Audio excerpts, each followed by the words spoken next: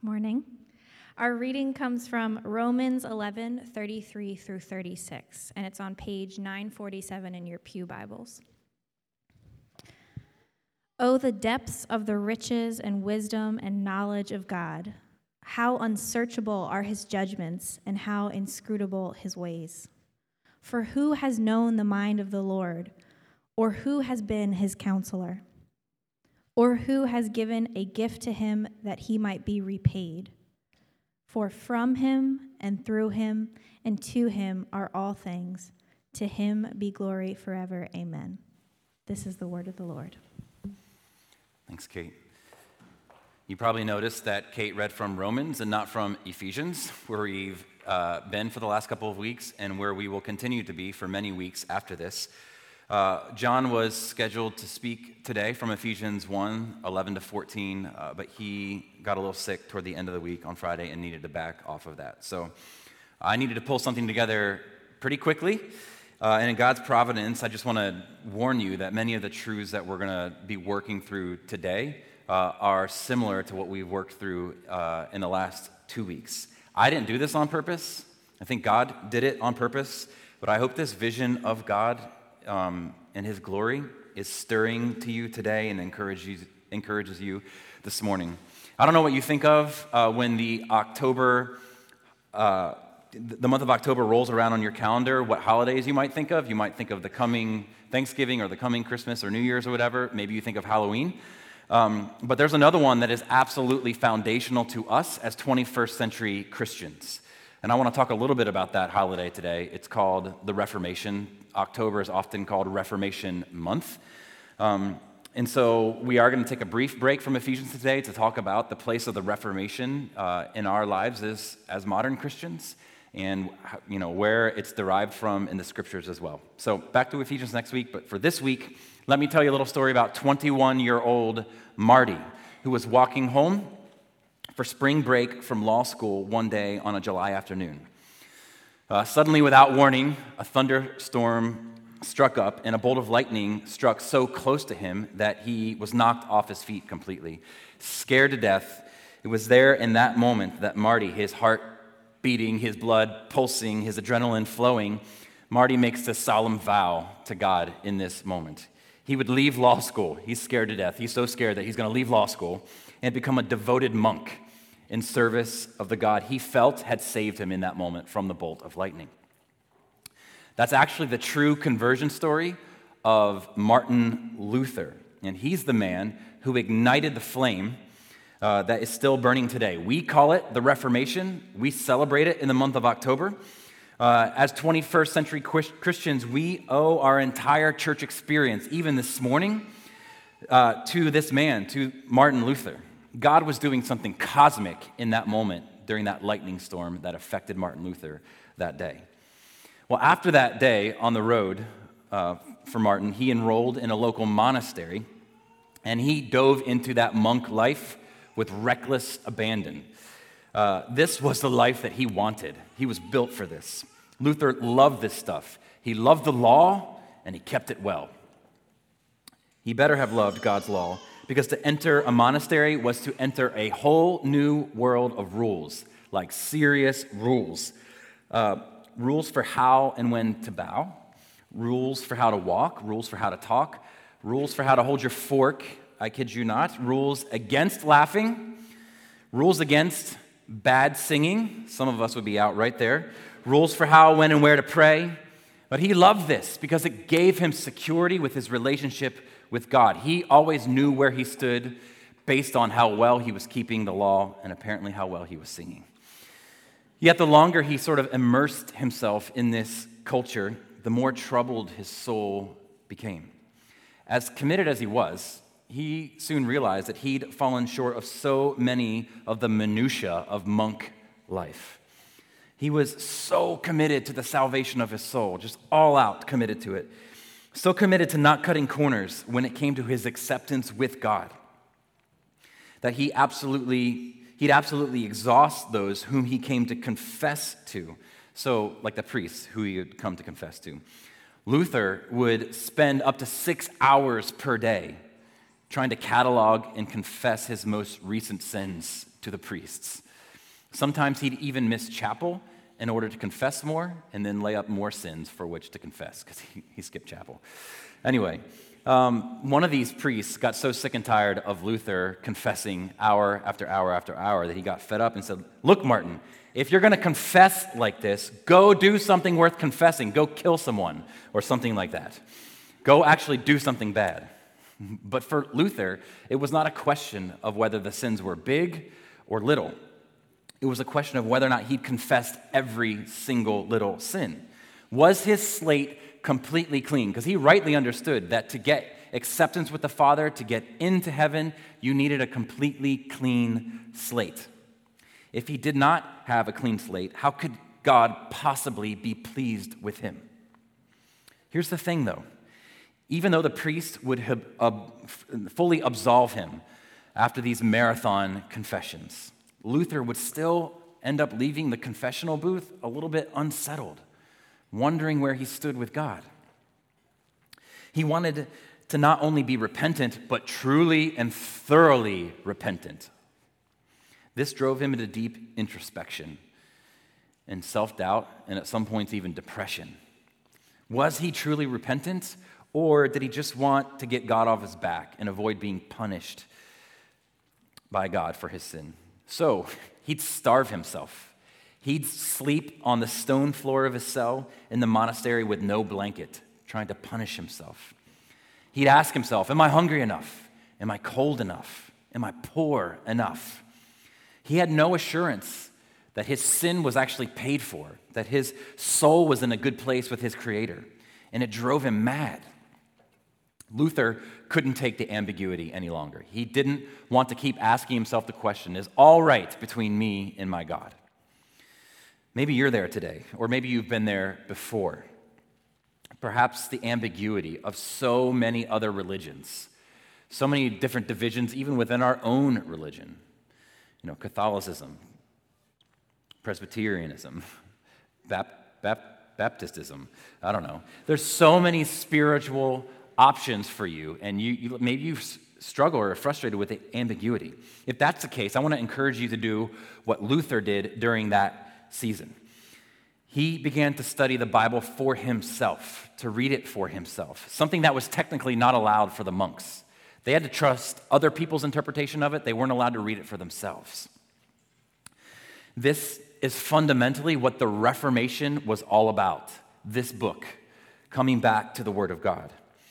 What he was reading for himself was in such stark contention with the establishment religion of the day, Roman Catholicism. So he'd read this and he'd compare it with his experience, and the two would not meet. And this was disconcerting, obviously. So, for example, there was this guy named Johann Tetzel. These are all German guys, so they have some German names here. Johann Tetzel, he was a traveling evangelist for the Roman Catholic Church during Luther's day. And he would famously say, when the coin in the coffer rings, a soul from purgatory springs. Or even better, this is my favorite, place your penny on the drum, the pearly gates open, and in strolls mum, right? He was a manipulative guy, Johann Tetzel. He was soliciting money for indulgences, which was a way the 16th century Catholics claimed was a way to reduce the amount of punishment one had to suffer for sins that they or even their family members had committed. This was the understood and agreed to common religion of the day. So to go against the establishment was actually to take your own life, put your own life at risk, often by being burned at the stake. So Luther was up against some pretty difficult, deadly odds here. So it was no small thing when a few years after this lightning storm, Martin Luther left his home on the evening of October 31st, 1517. October 31st was the day before everyone's indulgences were due. They were due on November the 1st in Wittenberg, Germany. That evening, Luther walked to the Wittenberg Castle Church and nailed a paper with 95 ideas to the front door of that church. These 95 ideas, or we've heard of them as maybe the 95 Theses, these 95 ideas struck a match that would light the fires of reform in the church that we are still experiencing today. Like I've said, October is often called Reformation Month because this was the time of the year that Luther publicized these 95 Theses. Well, during the Reformation, the church began to be reformed. Reformation, reformed, and reformed to the truth around the Word. They were reforming their practices and their beliefs and their truth around the Word of God rather than the word of man or priest or tradition or whatever. That's where we get the word Reformation. And so each year, the Protestant church, if you didn't know it, you're in a Protestant church right now. The Protestant church celebrates the Reformation that was kicked off by Luther 504 years ago next week. 504 years ago next week. Luther's central question was this: who or what is the final authority for our lives? Who or what gets the final say in our lives? Is it the church? Is it the scriptures? Is it ourselves? Is it some other body of beliefs? What is the final say on what is right and moral and good and bad? So that fateful October was the beginning of a spark that would turn into a 500-year flame, a revolution that's still burning today. We still celebrate Reformation truths. They're artfully hanging in the hallway when you walk in. Maybe you've noticed them. I don't know when you've walked in. There's some pillar artwork on those pictures as you come in, and then the different aspects of the Reformation. We still sing Reformation songs. A Mighty Fortress is a song that Martin Luther wrote 500 years ago. In many ways, Trinity right now stands on the shoulders, on the tradition and the foundation of the Reformers. These godly men and women held unflinchingly to these 5 core truths. That salvation is found in the Scripture alone. So on screen there for you, the first sort of words are Latin. That would be the old school way of reading these and understanding these. These are actually the forms of the words that are written on our artwork there in the hallway. But these are the 5 core truths. Scripture alone, in Christ alone, by grace alone, through faith alone, for the glory of God alone. These are the 5 truths that the Reformers stood on, the pillars of the Reformation. Since we're sort of toward the end of Reformation Month, I decided this morning that we would just highlight the final one for us. Soli Deo Gloria, for the glory of God alone. So that's where we're going to be today before we hop back into Ephesians next week. A few summers ago, I took my family to Niagara Falls. And while we were there, we hopped onto one of those little boats that take you down like right to the base of the falls. I think it's called the Little Toot, which is a funny name for that, I guess. But anybody ever been on, well, there's like the Canadian side, which is, I don't remember what side we were on actually. But I think the Canadian side is the Little Toot and the American side is the Maid of the Mist or something like that. You guys been on that boat before? If not, you should try it. An amazing experience. It was stunning. It was beautiful. It was wet. It was where Jim and Pam got married. And do you know what no one thinks about on those boats as they're inching closer and closer to the base of the falls? No one takes a mirror to sort of check their makeup or to see if their outfit is on point. No one is scrolling through their Facebook feed. No one is leaning on the railing of that boat thinking about the upward mobility that they have in their company. It's an experience that puts you at the background and the magnificence at the foreground. In a similar way, today's text is meant to stagger us, to shake our knees a little bit. It's meant to breed humility in us. It's meant to station us at the fringes with God squarely at the center and us all sort of looking slack-jawed at God in His great and beautiful glory.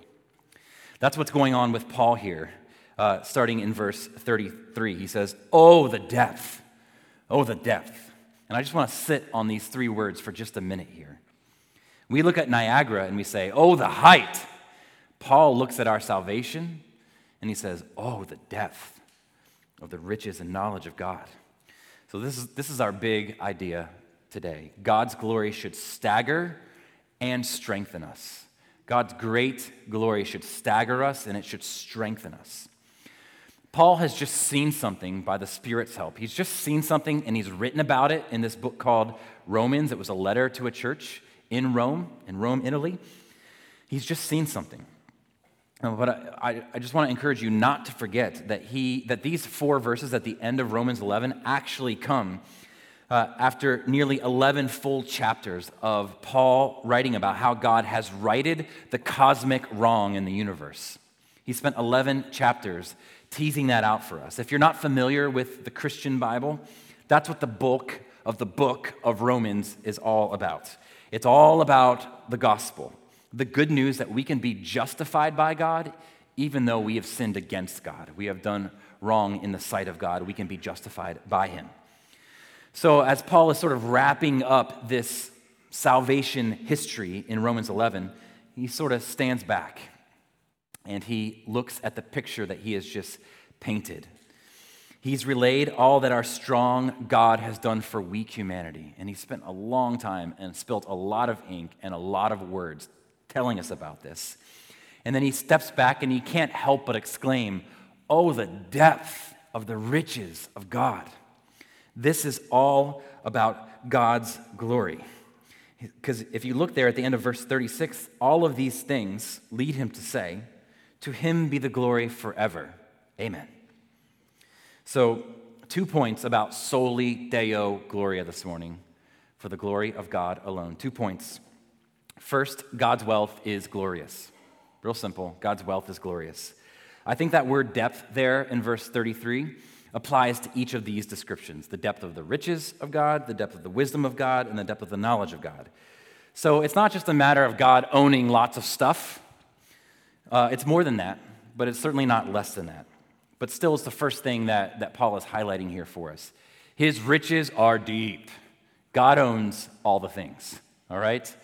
All the things God owns. Deuteronomy sheds a little light on this for us. It shows us just how deep God's pockets are. Deuteronomy 10:14, "Behold, to the Lord your God belong heaven and the heaven of heavens, the earth with all that is in it." This is staggering wealth, Trinity. All the bajillion stars, all the galaxies, all the planets that our telescopes can see and all those that our telescopes cannot see yet. Every grain of sand on the earth and on every planet in the furthest galaxy, every rumbling waterfall, every snow-capped mountain peak, every minuscule snowflake, every hidden algae in the deepest, darkest cave that no human being has been in yet, every unseen rock in the depths of the ocean, every precious stone, every precious metal, everything. It's all God's. God owns all the things. This is ridiculous wealth. This is the kind of wealth that makes our richest billionaires look ridiculous. It makes the powerful look like paupers. God's wealth is stunning. You know, I bet the guys that drive the little toots and the Maid of the Mist, I bet the guys that drive those boats down to the foot of the falls are tempted frequently to actually be on their phones, right? Because they've seen all that there is to see for many years. They've taken this trip, 10, 15 times a day for years on end. They've seen all there is to see, but this is not the case with our God. You'll never see all that there is to see. There will always, always, always be more. More beauty, more complexity, more glory, more wisdom, more knowledge, more. More of God to explore and enjoy. That's why Paul says, oh, the depths of the riches of God. But beyond all the beauty and the glory of this, think about the practical nature of God's wealth. God's pursuit of what he wants is never restrained by what he lacks. This is not true of us. God's pursuit of what he wants is never restrained by what he lacks. Never. God can create whatever he wants, however much he wants, for as long as he wants. No one is like that. No one. Even the richest of the rich hit a ceiling that they can't shatter. C.S. Lewis makes this point, I think in a funny way, in a book he wrote called Mere Christianity. He says, every faculty you have, your power of thinking or of moving your limbs from moment to moment is given to you by God. If you devoted every moment of your whole life exclusively to his service, you could not give him anything that was not, in a sense, his own already. It is like a small child going to its father and saying, "Daddy, give me 6 pence to buy you a birthday present." It's all very nice and proper, but only an idiot would think that the father is 6 pence to the good on the transaction. In other words, you cannot give to God anything that is not already his. Look there at verse 35. Who has given a gift to him that he might be repaid? Answer, nobody. Nobody. If you could give him a gift that he did not already have, he would owe you. But you can't, so he doesn't owe you anything, and God never will owe you anything, and it's very humbling to all of us to think in terms that we have nothing to offer someone who has everything. In our world, we like to honor and sort of lift up people who are unique. We give them praise. We pay large sums of money to go see them sing or play or whatever. This is why LeBron James is nearly a billionaire. This is why Kanye West or Adele or Tiger Woods or Brad Pitt, it's why you all recognize their names. They get glory because they bring something unique to the world. But God, I know this is not proper, God is the uniquest, okay? God is the uniquest. God's stunning wealth demands glory because there is no one like God. No one like God.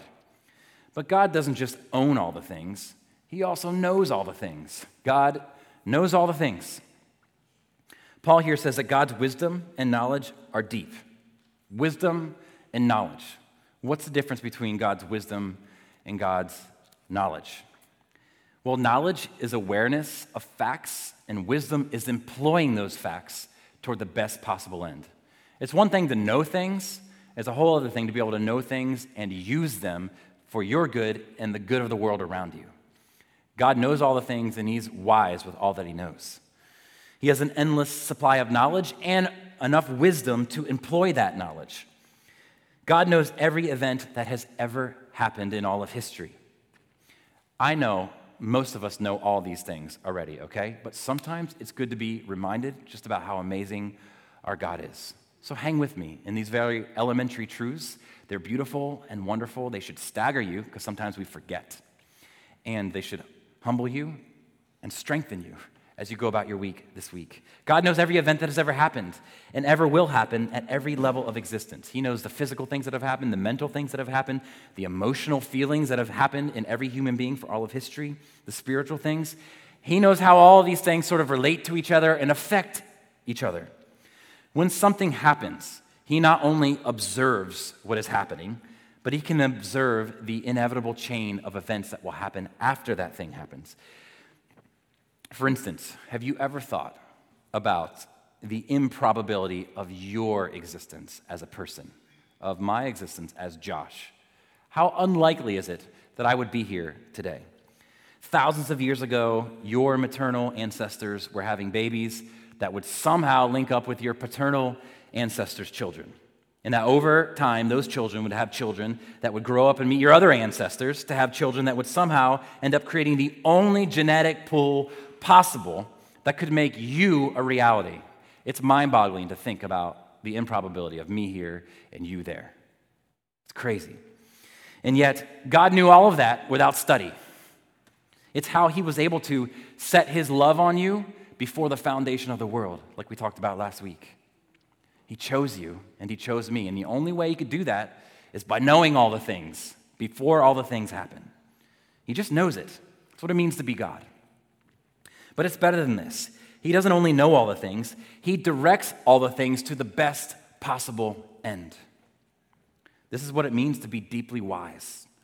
Paul says that God's wisdom is unfathomably deep. Verse 33, in his sovereignty, he conceives of and he carries out plans that have the best and right goals, making use of all his knowledge to bring to pass what he purposes. These are hard truths for some of us. Some of us have said goodbye to loved ones recently. We've been sick or struggled financially. It's hard to reckon with some of these truths, I grant that. But let's for a second here apply what we know about God's vast knowledge very specifically this morning and very personally. What does it mean for you? First, it means that God knows you thoroughly. You as an individual. This is a super sweet, encouraging truth, that God knows you. Not just us, but you. He knows you, and here's the kicker. He still loves you. He knows you and loves you. Isn't this one of the reasons that, humanly speaking, we're afraid to be real with one another? We're afraid to actually tell one another what's going on inside of us.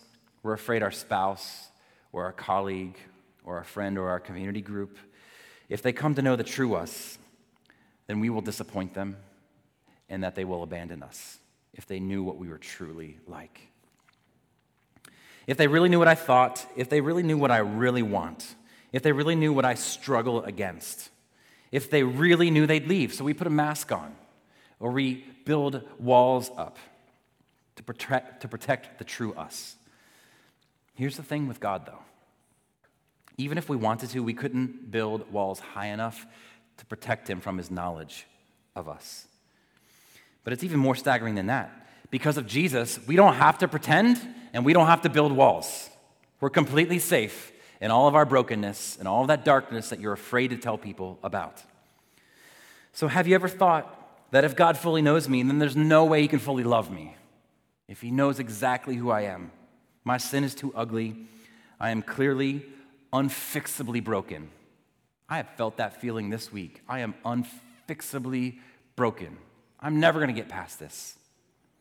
And who wants broken? God does. God wants broken. And this is good news for every last one of us in here. God wants broken. He knows and he wants you. Both of them. One of the many beautiful things about the gospel is that we can be both fully known by God and fully loved by God. Fully known and fully loved. But we spend way too much time dwelling on our mistakes and not nearly enough time dwelling on the magnificence of God in the beauty of his cross. Even while we were still sinners, Christ died for us. Because of Jesus, God's love for you does not vacillate, but instead it's steadfast, it's unwavering. There is nothing in your life, there's nothing in your life, no sin committed, no secret that you're protecting, nothing. There's nothing that scares God away from you. His grace is enough. Jesus' power doesn't stop where your sin starts. His love for you runs deeper than your sin could ever run. His love is deep. So here's the greatest comfort anyone could ever have. This is the greatest comfort you can take with you this week and every week. It's this. God knows you better than anyone else ever will, yet he loves you more than anyone else ever could. And this is only true because of Jesus. We love that man, right? We love that man. Do you need courage to face increasing hostility and marginalization as Christians? We're all going to need courage for that. Do you feel like the world or the media is constantly firing arrows at the very heart of your beliefs? Scoffing at your Christianity, your Bible, or your convictions? If you feel any of those tensions, turn no further than this text, Romans 11, 33 to 36. When you feel bullied by your own flesh and your urges, when you feel bullied by a coworker or the media, just turn right here and point to your Father in Romans 11, right here in this text, and say, look at him. He's so great. And do you remember getting into those "my dad is bigger than your dad" arguments when you were a kid? Was I the only one who did this? If you got into a "my dad is stronger than your dad" argument, boldly raise your hand. Thank you very much. Some kind of dispute would arise between you and your second grade buddy about whatever, I don't know. And then the obvious and clear path to resolution over this disagreement was profound. It went something like this. Yeah, well, my dad's bigger than your dad, and he will beat your dad up, right? I told Miriam about this a while ago, and she couldn't believe that I ever acted this way, but it was what we did. Back then it was stupid, but right now, Romans 11, it is wise. I'd argue it's wise. Because of Jesus, all those adopted in Christ are adopted into a new family with a new daddy. And just take a look at the daddy we get in God. Romans 11, 33 to 36. Oh, the depths of the riches and the knowledge of God. Are you fearful about your future? Are you fearful about your present? This text is an anchor for you. God's wealth is beyond your wildest dreams. When you feel insufficient, when you feel out of place, when all seems lost, just point to your daddy. Point to your daddy. Look at him and say, yeah, well, that's messed up, but look at my dad. Look at my Father. He is beautiful, and he's going to take sin out. He's going to take Satan out, and death out and all the darkness of this world out. He's going to snuff it out. All glory be to Christ. My daddy is bigger than all of this. God's wealth is glorious. Second, God's plans are glorious. I want you to imagine in your mind's eye walking up to a bookshelf in your home. See it in your mind right now. Now, reach for that shelf that has especially a high concentration of your best laid intentions. Lots of books that you thought, totally going to read that. You know what I'm talking about. Don't act innocent. Our shelves have more of those books than books we've actually read, right? Now, pick out a novel from that shelf. It looks intriguing. The plot looked amazing. That's why you bought it in the first place. Turn to page 179. Read the 9th word on the page. Put the book down. Now, based on that word that you read, tell me the plot of the book from beginning to end. What's the story about? Who are the characters? What's the point? Where is it all headed? What is the mystery that unfolds progressively until that big moment at the end? There's no way you can know that, right? Not after looking at that one word. If you sat down with the author, they could tell you what the novel was about. But there's no way you could just know that by looking at that one word, right? Well, that's kind of like a picture, I think, of what our comprehension is of how all the pieces in our lives and in everyone else's lives all fit together. We simply do not have the capacity to put all the pieces together. There's only one who does, the actual author of life. We can sit down with the author and ask him to explain it to us. The choices he's made in history to bring us to this point are inscrutable, Paul says here in this text. There is simply no judgment that we can bring to God's book of history. We don't have the knowledge necessary to survey history and tell God that he should have done things differently. None of us have that right or ability. He is inscrutable. Verse 33 asks, who has known the mind of the Lord? Who's been his counselor? No one. In other words, not only can you not give God a gift he doesn't already own, you can't give God counsel he doesn't already know. Is it any wonder then that we are often, as human beings, confounded and perplexed by the ways and the judgments of God? How unsearchable are his judgments, how inscrutable his